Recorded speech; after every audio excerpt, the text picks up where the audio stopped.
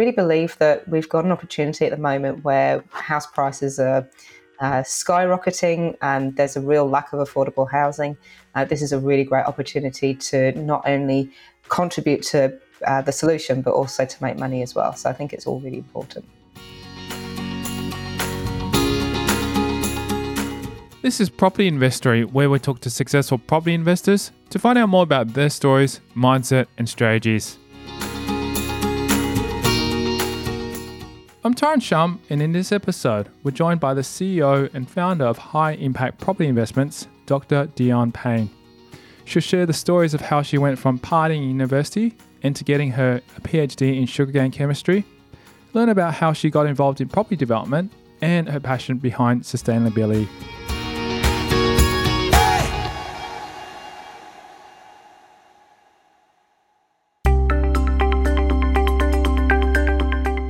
Dr. Payn has a passion in investing in a sustainable fashion.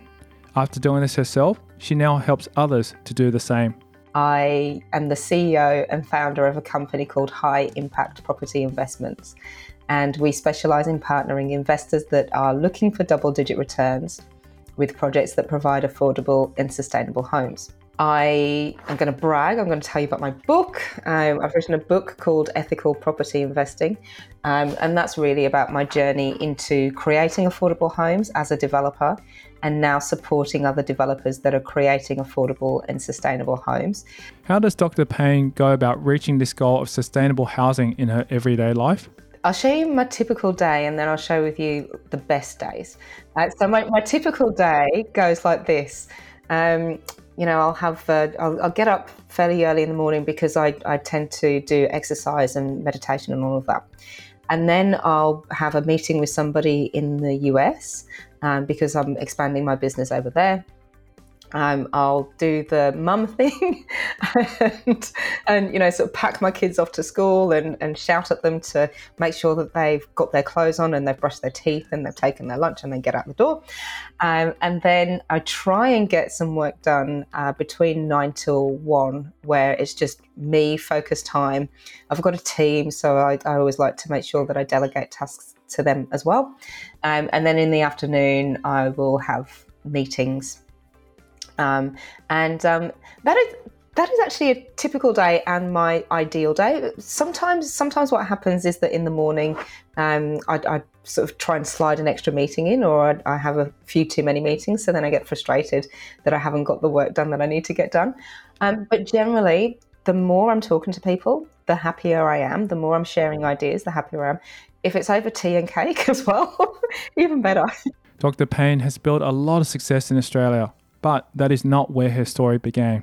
I grew up in a sort of small suburban area of the UK.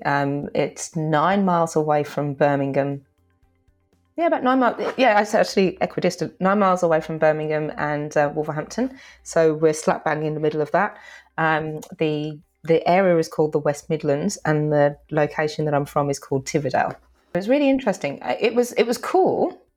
It was fairly quiet. But, I don't know, it always felt a little bit too small for me.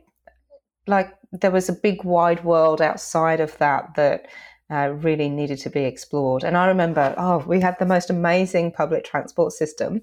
And so you could get on the bus and, I don't even know how much it would cost sort of comparison in Australia, but it was a very low amount of money, maybe like, I think it was £5, so maybe $10 or something like that in today's money. And so you could go from the south of the West Midlands all the way to the north of the West Midlands in that sort of shire, you'd call it. And so you could go really far. So you could go from Cannock, which was north of Wolverhampton, down to as far as almost Stratford upon Avon, which is, so it's still in the Midlands, but, sort of a bit further down. So you could get on any train, any bus in that area. So me and my friends from school used to just go and explore. We'd go to Birmingham, we'd hang out in Birmingham, we could go to the airport. I don't know why we wanted to go to the airport. There were some cool shops there, but it wasn't like we were travelling anywhere at that point. But we could travel there, we could travel to Stoke-on-Trent, and it was just Yeah, I've always just had that the world is my oyster kind of feel that, just because I was in one location didn't mean that I couldn't travel and see other places. And the interesting thing about the UK as well is that even in a very sort of area, small area, the dialects are different, the accents are different, the way people are is quite different. So a great way of people spotting, actually. I really enjoyed that, yeah. Dr. Payn's parents rarely joined her on these trips, but they still managed to have eyes on her. It was pre-mobile phone days, but you used to have the public telephones, payphones, yeah. So if I ever needed to get a hold of my parents, and you could do reverse charges in those days as well. So that's it. If I ever got into trouble, not that I did, I was a pretty good kid, but I just knew that was an option. And also, like my heritage is West Indian, so. There was quite a big West Indian migration to the UK, particularly around the Midlands and London and that sort of thing. But it just seemed that, I couldn't escape. I couldn't really escape, sort of family members or friends that my parents would know. So there was this, sort of extended network of sort of semi-relatives where, I couldn't really get into that much trouble because I knew that there were always eyes on me, which at the time I kind of hated because it was like, I want to get a bit naughty. But now I really appreciate it because knowing that there was that community that was there to hold me in whatever happened was actually, it felt good. It felt really good. Yeah. While growing up, Dr. Payn attended her local schools. I went to a local primary school, which was literally just up the road from where I lived. I could walk there in 5 minutes. I went to a secondary school, which was about a kilometre and a half away. And so I was there until I was 16. And then when I finished there, I went to a sixth form college, as we called it then. And so that was when I was 17, 18, before I went off to university. And that was in Wolverhampton. So that was 9 miles away. It was probably the first time that I did public transport to get to school, because it was a significant distance and there was lots of traffic and that sort of thing. But I really enjoyed it. It was nice to do something different. The secondary school that I went to was probably a bit more. I just went to a regular secondary school, whereas the sixth form college was just a bit more. I'm going to say upmarket. Very had amazing results. And which is one of my aunties told me that I should go, and I love my auntie Faye, so I went and had a look at it and really liked it. But yeah, it was much more structured and much more focused on results and getting good results, and so yeah, as a result, I probably did a lot better than I would have done if I'd have stayed at my local comprehensive school. Dr. Payn had wonderful experiences throughout her time at school, and although there's a lot to choose from, there is one memory that she will never forget. I don't know why this memory sticks in my head, but one of the favourite times of the year for me in the UK is autumn, because it's one of the times of the year the leaves are falling off the trees, and it's that sort of back to school time, and it's just it's getting a little bit cooler, but it's still a little bit sunny. And anyway, myself and my friend Robert Grimes, I think we'd actually skipped school to go to the sort of town centre, and we were on our way back.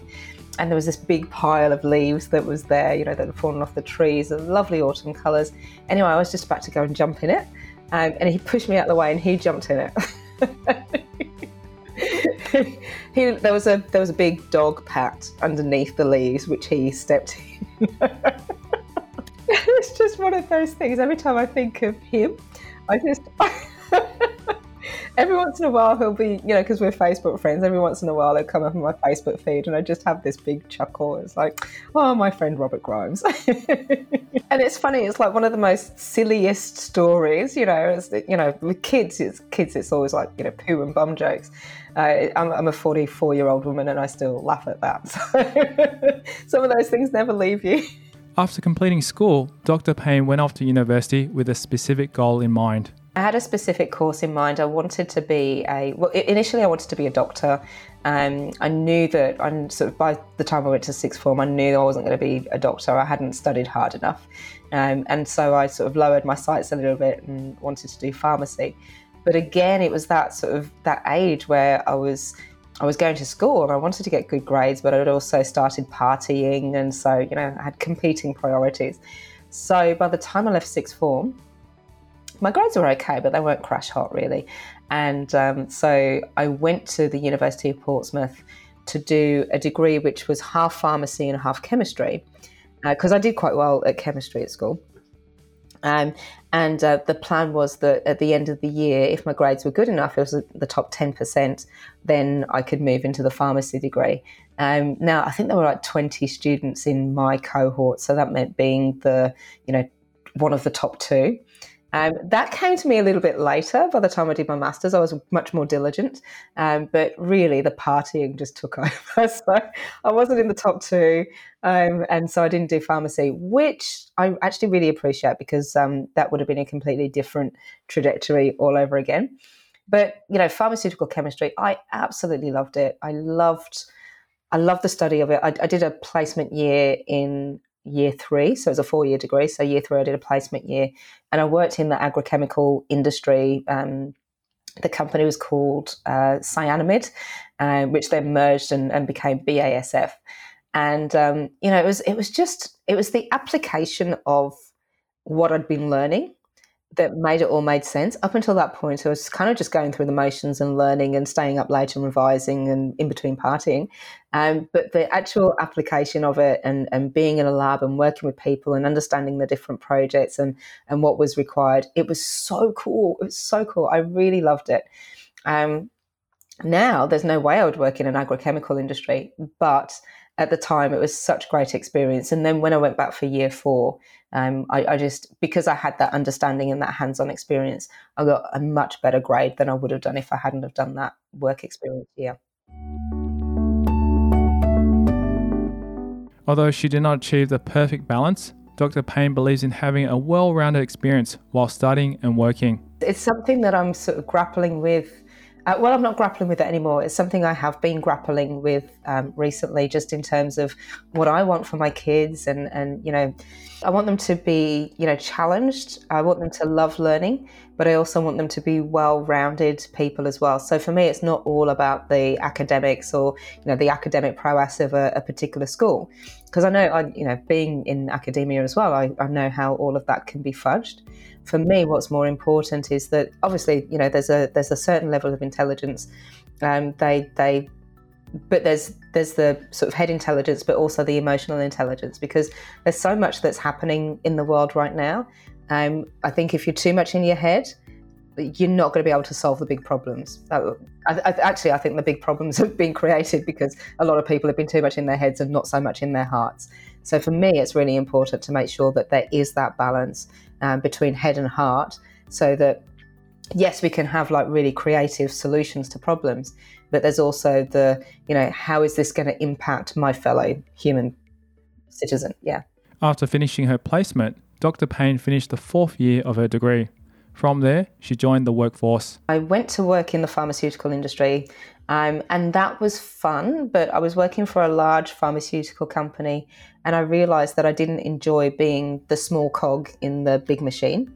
And my department was great. I really loved the team that I worked with, but it really was that. It just felt really impersonal. And I remember one Christmas time where there was a big address on a screen, and I don't know, it just felt really impersonal, and I didn't feel very valued, because I couldn't be very valued because there were so many other, employees as well. So I just wanted a more intimate experience and to know who, sort of my boss was, So I went and I'm just thinking that I think I lived in Jersey for a little while after that, because I also met my husband at university. He was from Jersey, which is a small island off the south coast of the UK. And so we went and lived there together for a while, had an amazing time, but I still felt that hankering for getting back into science, getting to use my skills again. So I left Jersey and went to do a master's. And then we both decided that we would come away. So we went to New Zealand, first of all. I really liked being in Auckland, but we had an experience where we came to see a friend. So we'd moved to New Zealand, shipped all of our stuff over. It hadn't arrived yet. But we went to Australia, stayed with a friend in Brisbane who had been a friend at uni. And he just, his friends instantly became our friends. They were beautiful. We went down to Byron Bay. My husband realised that he could study at Byron Bay at the School of Audio Engineering. And that was really significant for him. I realised that I could study in Australia and be sponsored to do a PhD. And that PhD was in sugarcane chemistry, which by that point I'd sort of, done the agrochemical industry, I'd done the pharmaceutical industry, and then I was more into natural products chemistry. So I could do a PhD that aligned with my values around sustainability and health and all of that. And it was fun. It was so much fun. Dr. Payn moved to Australia when she was around 25 years old to do her PhD. So that I completed that. That gave us enough points to stay in Australia. The one thing about the PhD, though, was that during the time I was there, I could see all of the colleagues and the professionals that were around me that had years and years of research experience. And what I thought was a very stable position turned out not to be. It turned out to be lots of short-term contracts and very competitive to get grants. And there's a saying in the academic community, publish or perish. And it's to me, it just felt really icky. For some people, they love it. For me, I didn't like it. So I decided that, I was at the age then, I was in my early 30s, I was going to have children instead and then figure out later what I was going to do. So that's what I did. And then, Atticus and Malia came along. A PhD in sugarcane chemistry is not something that you hear about every day. Let's hear what it entails. Really, really, really funny how this happened. So the Cooperative Research Centre for Sugar, so a big research organisation, money from the government, money from industry as well. And the whole point was to increase the value of sugarcane. So normally, sugarcane is harvested, it's pressed, the sugar gets taken away, you have molasses for animal feed, and that's about it.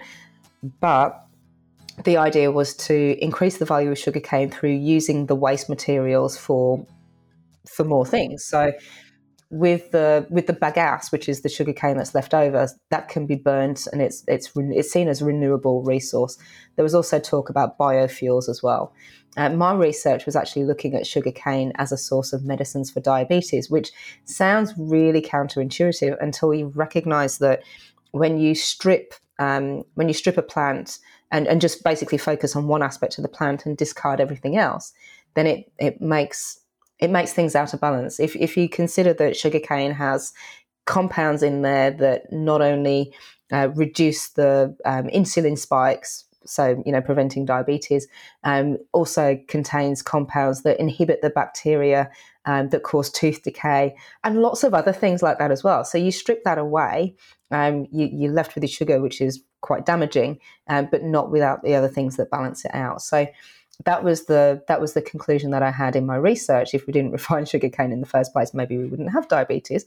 But in the process of that research as well, I did manage to find a couple of compounds that hadn't been found before, and also some compounds that did have that medicinal effect against the enzymes that are implicated in the diabetes disease. So that was really cool. I as part of the research team, we got some patents that were taken out over those compounds, and then the job of the CRC was to actually sell that to a pharmaceutical industry, which then would have sort of meant money trickling down. Unfortunately, nothing came of it. If you sort of search me on the internet and look for compounds from sugarcane, you'll find my name come up, but we never managed to commercialize it.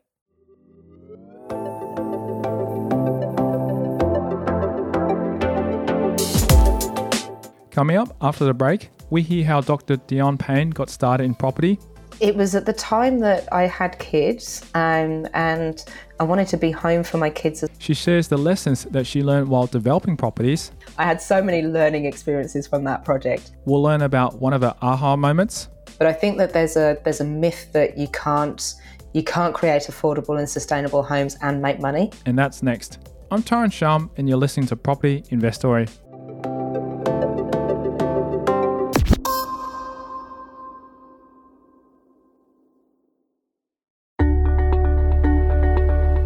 Hey there. Over the years, I've built up a portfolio of properties, and it's been great to see capital growth. But the challenge I face is the passive income has been quite poor, providing a net return of 3 to 4% per annum. I'd have to buy at least 10 properties or more to generate $100,000 per year. Now, if I had the cash to buy these outright, which I didn't, then I need the help of banks, and as they wouldn't lend me more, I was stuck. This is when I start looking into alternative investments where I could use my equity and cash to generate 25 to 30% per annum returns and fast track my passive income goal. In a short space of 2 years, I've been able to achieve this goal and have tripled my passive income instead. Now, if you want to learn more on how I did this, SMS me your name and email address on 04 88 88 31 32. And I'll send you a free report explaining how I did it.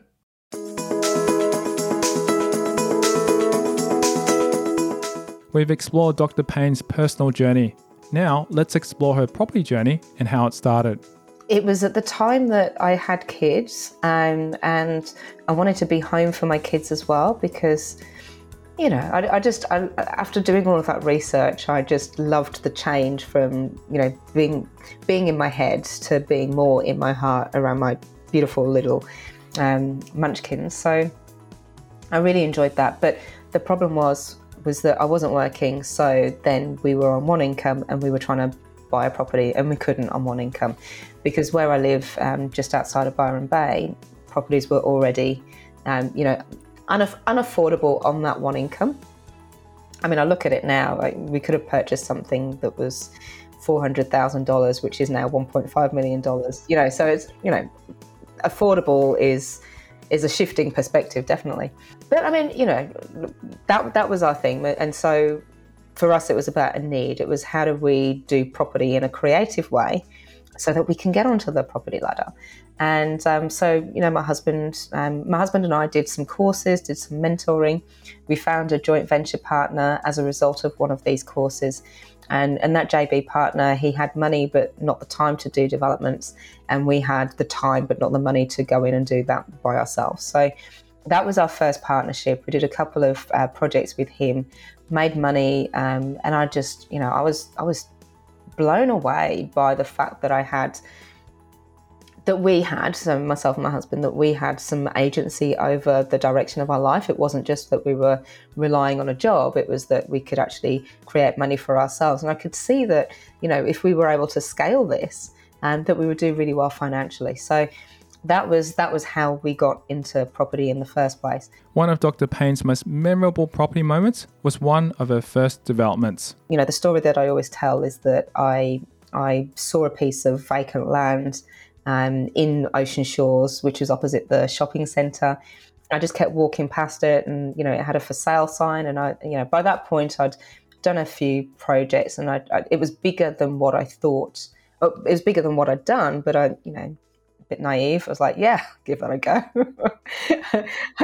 I did the business case, I did the feasibility, and I was like, yeah, that all works. And so brought joint venture partners in to help with that and to help fund that. And then, you know, went along our merry way to get them built. And initially, I was just in it for the money, really. I just thought, you know, we're going to make a mozza. Like we were going to make a mozza. It was going to be awesome. You know, a few things happened. One, I just put a post on Facebook because, you know, part of the due diligence process was, do people actually want these 60 square metre, one bedroom townhouses?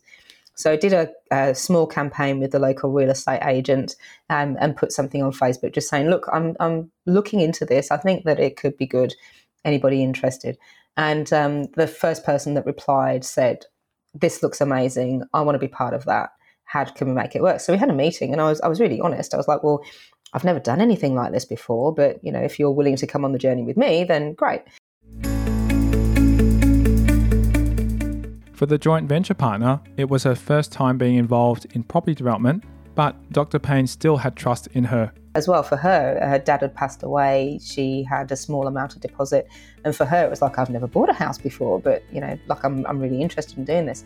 And I think it was she was a partner in a dance troupe that I was part of at the time. So we'd had quite a few experiences, and some crazy wild nights of partying and dancing and things like that. So we were friends in that sense. But that level of trust from her was part of the driving factor of when things weren't as easy as I thought they were going to be.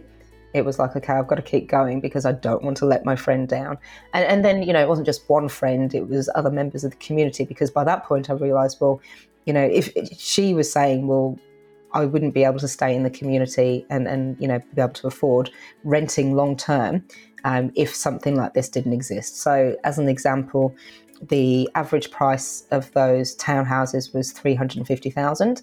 And the median house price in the area was $650,000. So it was a really significant, really significant stepping stone for somebody to give them that level of security and affordability. Now, 3 of those homes were managed by a community housing provider as well, and the community housing provider had the head lease over the properties, so they were able to rent them at 80% of the market rent. And I remember with my joint venture partner just going, partners, because there were 3 of us all together, and just going, how are we going to sell these to investors if they're only getting 80% of the market rent? But we did a case study. So one of my joint venture partners was an accountant. She did a whole spreadsheet on, well, if the community housing provider is taking on the head lease and there's no vacancy rates, and there's no repairs to be done, and there were a whole load of other things that we could put numbers to. So when the spreadsheet spat out this number, it was like, well, for anybody that's investing in this, they'd be mad to not invest in this one because they've got all that security from the community housing provider, and the return that they're going to get is pretty close to the return that they would get if they sold one of the regular units. So once we got our heads around that, we were then able to sell them, and they all sold like hotcakes. And I recognised that we could actually sell that development many times over. It was just a shame that we didn't have the stock. Although I have to say that that project was really, really, really stressful. If we'd have had more stock, it would have been a disaster. From this project, Dr. Payn had multiple learning experiences. One of them was that the builder went broke. I'd chosen the wrong builder. There were 3 builders. One of them kind of dropped off the face of the earth, and the other 2, I chose the one that I chose. There was not much in them, except that this one that I did choose didn't have as much experience as the other one. But he was really dynamic, and I was like, I could see that we could be friends. So I kind of went for the friend option rather than the steady, stable, reliable builder who is still building, whereas the other builder is not. So that was a really good lesson. Great salesman. But yeah, I mean, look, he did overpromise and unfortunately underdelivered. The other thing about that development was that just in that process of the joint venture partners, I really got blindsided by, we can make money from this, and there were certain things that were red flags, but I just let them slide because I was like, we're not going to be in this project for very long.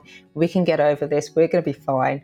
And those little irritating things then became these really big sort of things that blew up out of proportion. But if I'd have tackled them head on in the first place, it probably wouldn't have been an issue. So again, that was a lesson for me too. It's like, number one, work with people that are, that have aligned values, and be courageous enough to call something out if it's not working right from the get-go. I mean, the relationship between the builder and the joint venture partner as well was not good. And even before we signed contracts, it was bad. And I was trying to sort of just, chivvy it along, it'll be all right, it'll be all right, it'll be all right. And it wasn't. So, so big learnings around that. But, from those learning experiences, it was valuable because I then got to see, well, if I want to continue doing property development, because that very nearly took me out of the game. But if I want to continue doing property development, I've got to do it in a way where it works for everybody. One of the challenges that we faced was that the JV partner, one of them, really wanted to push things down on price. And I didn't really like that, but because it was to my benefit, I just let it slide.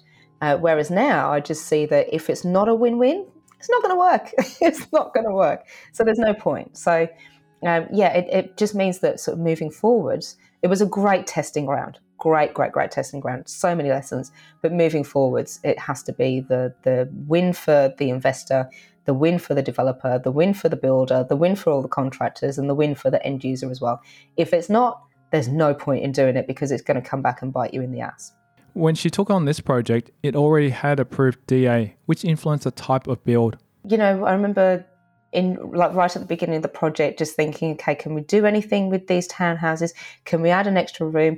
There were some real challenges as well in the getting the valuation. So because there wasn't any comparable stock, the only stock that was, one bedroom townhouses was 30 years old and in really rubbish condition. So getting a valuer to come and value it,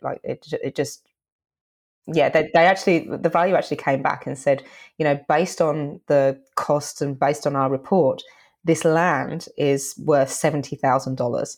Whereas, we'd got a contract on it for $799. And I was like, well, that doesn't make sense. And it was just, for them, it was because they couldn't see the potential. But, that's valuers. Valuers don't necessarily see that. They just have to work by the numbers and the framework that they're given.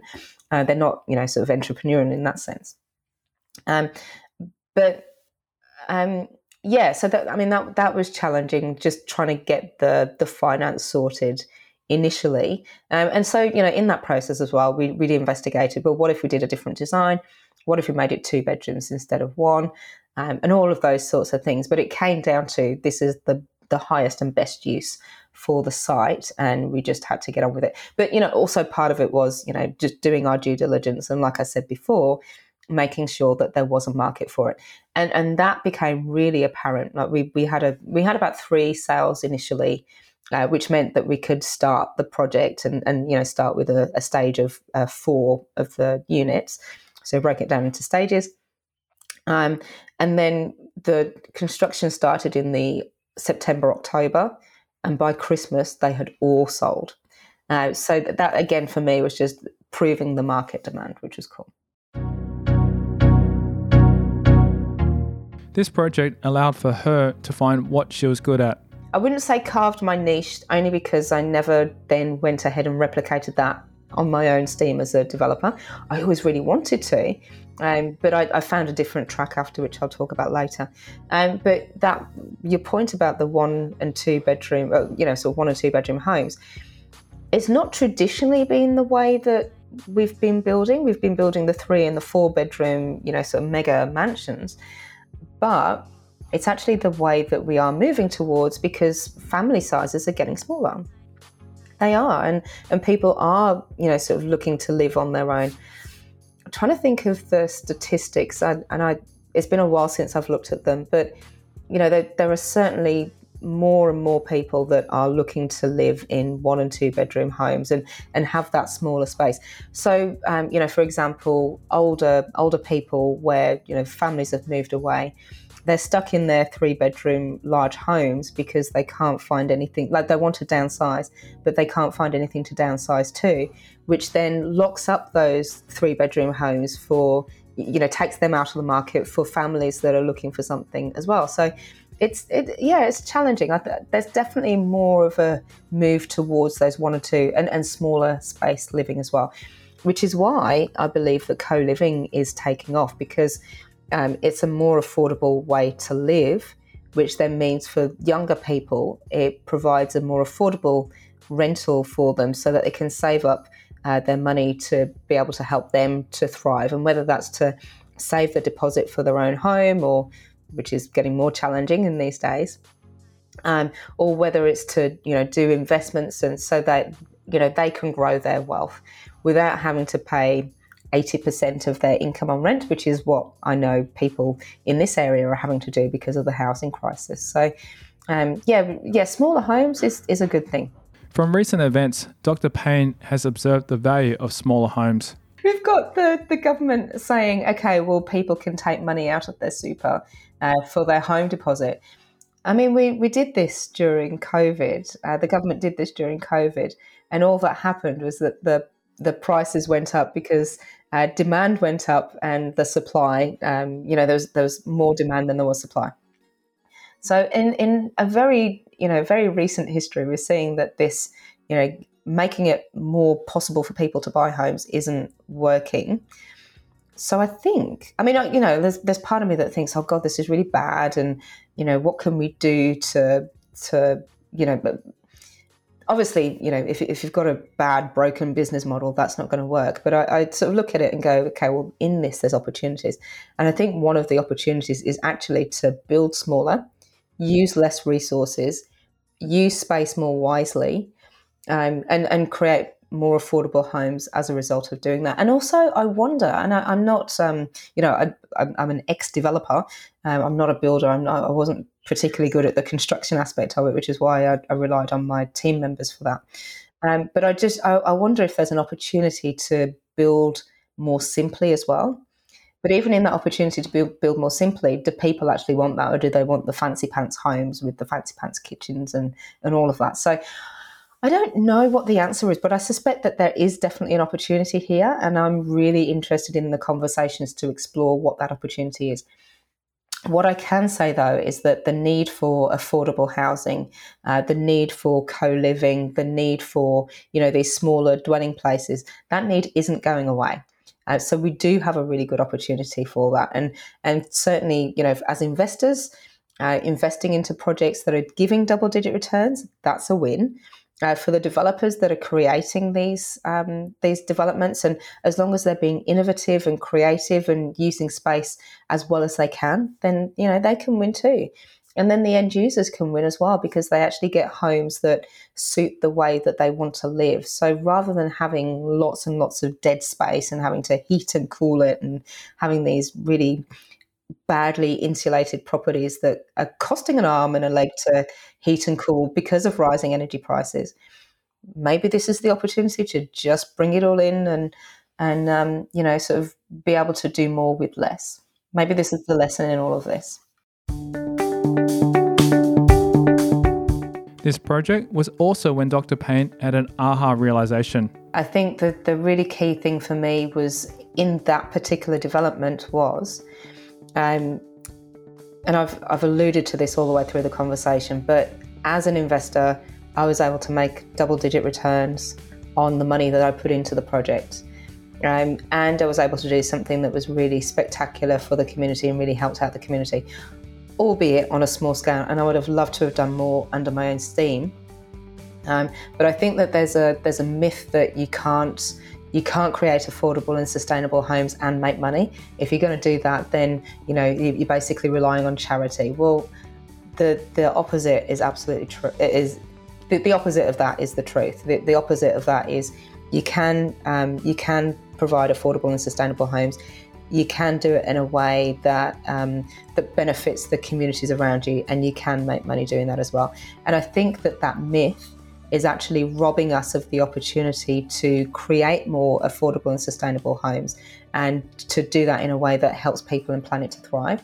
Because if you've got the impression that if I put my money into this affordable housing project, I'm not going to make much money, so therefore I'll put it into a traditional housing project where I'm going to get much more, and then more of that is going to be built, and then more of the inequality that we're seeing is going to be present. When talking about inequality, Dr. Payn does not just mean housing affordability. I'm talking about homes for people with disabilities.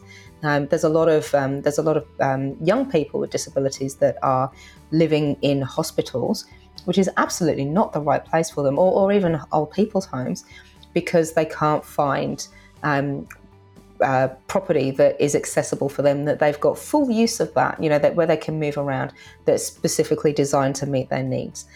So that's an opportunity where there is definitely money to be made in that. And then you've got, we talk about the climate crisis.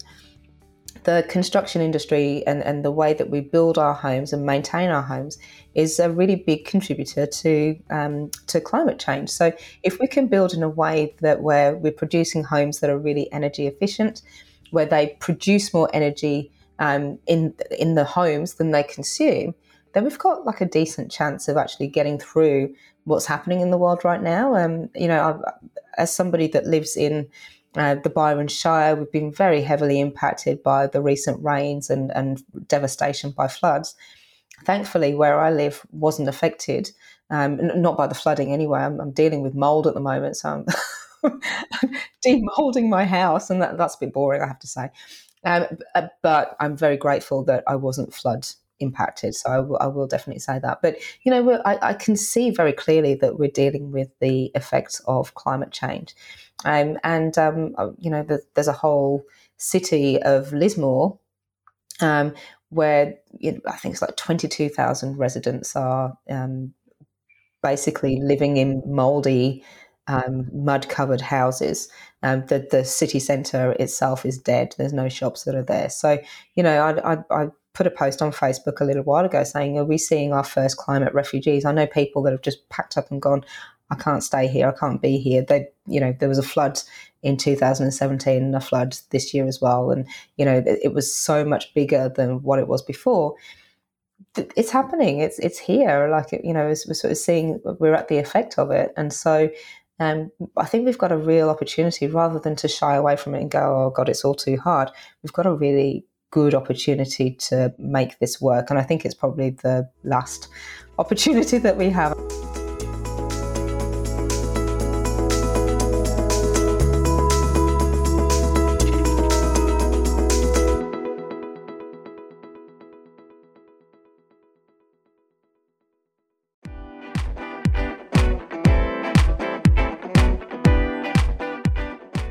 In a future episode of Property Investory, Dr. Dionne Payn will share her property development strategy.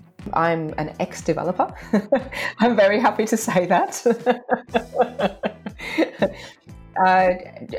Just in terms of my temperament, I'm much better at the relationship side than the development and sort of the project management side. We'll hear about how she's on track to produce $1 billion for ethical property projects. Well, I was very, very, very systematic. We'll learn about the resources that she used at the start of her journey. I made the connection quite early on that property development and personal development go hand in hand. And that's next time on Property Investory. If you love the show and you're a wholesale investor wanting to learn more about how I got started in alternative investments, where I've been able to use my equity and cash to generate 25 to 30% per annum returns to fast track my passive income goal, then SMS me your name and email address on 04 88 88 31 32 to register your interest. Now, in a short space of 2 years, I've been able to achieve my goal and have tripled my passive income. To find out how, SMS me your name and email address on 04 88 88 31 32.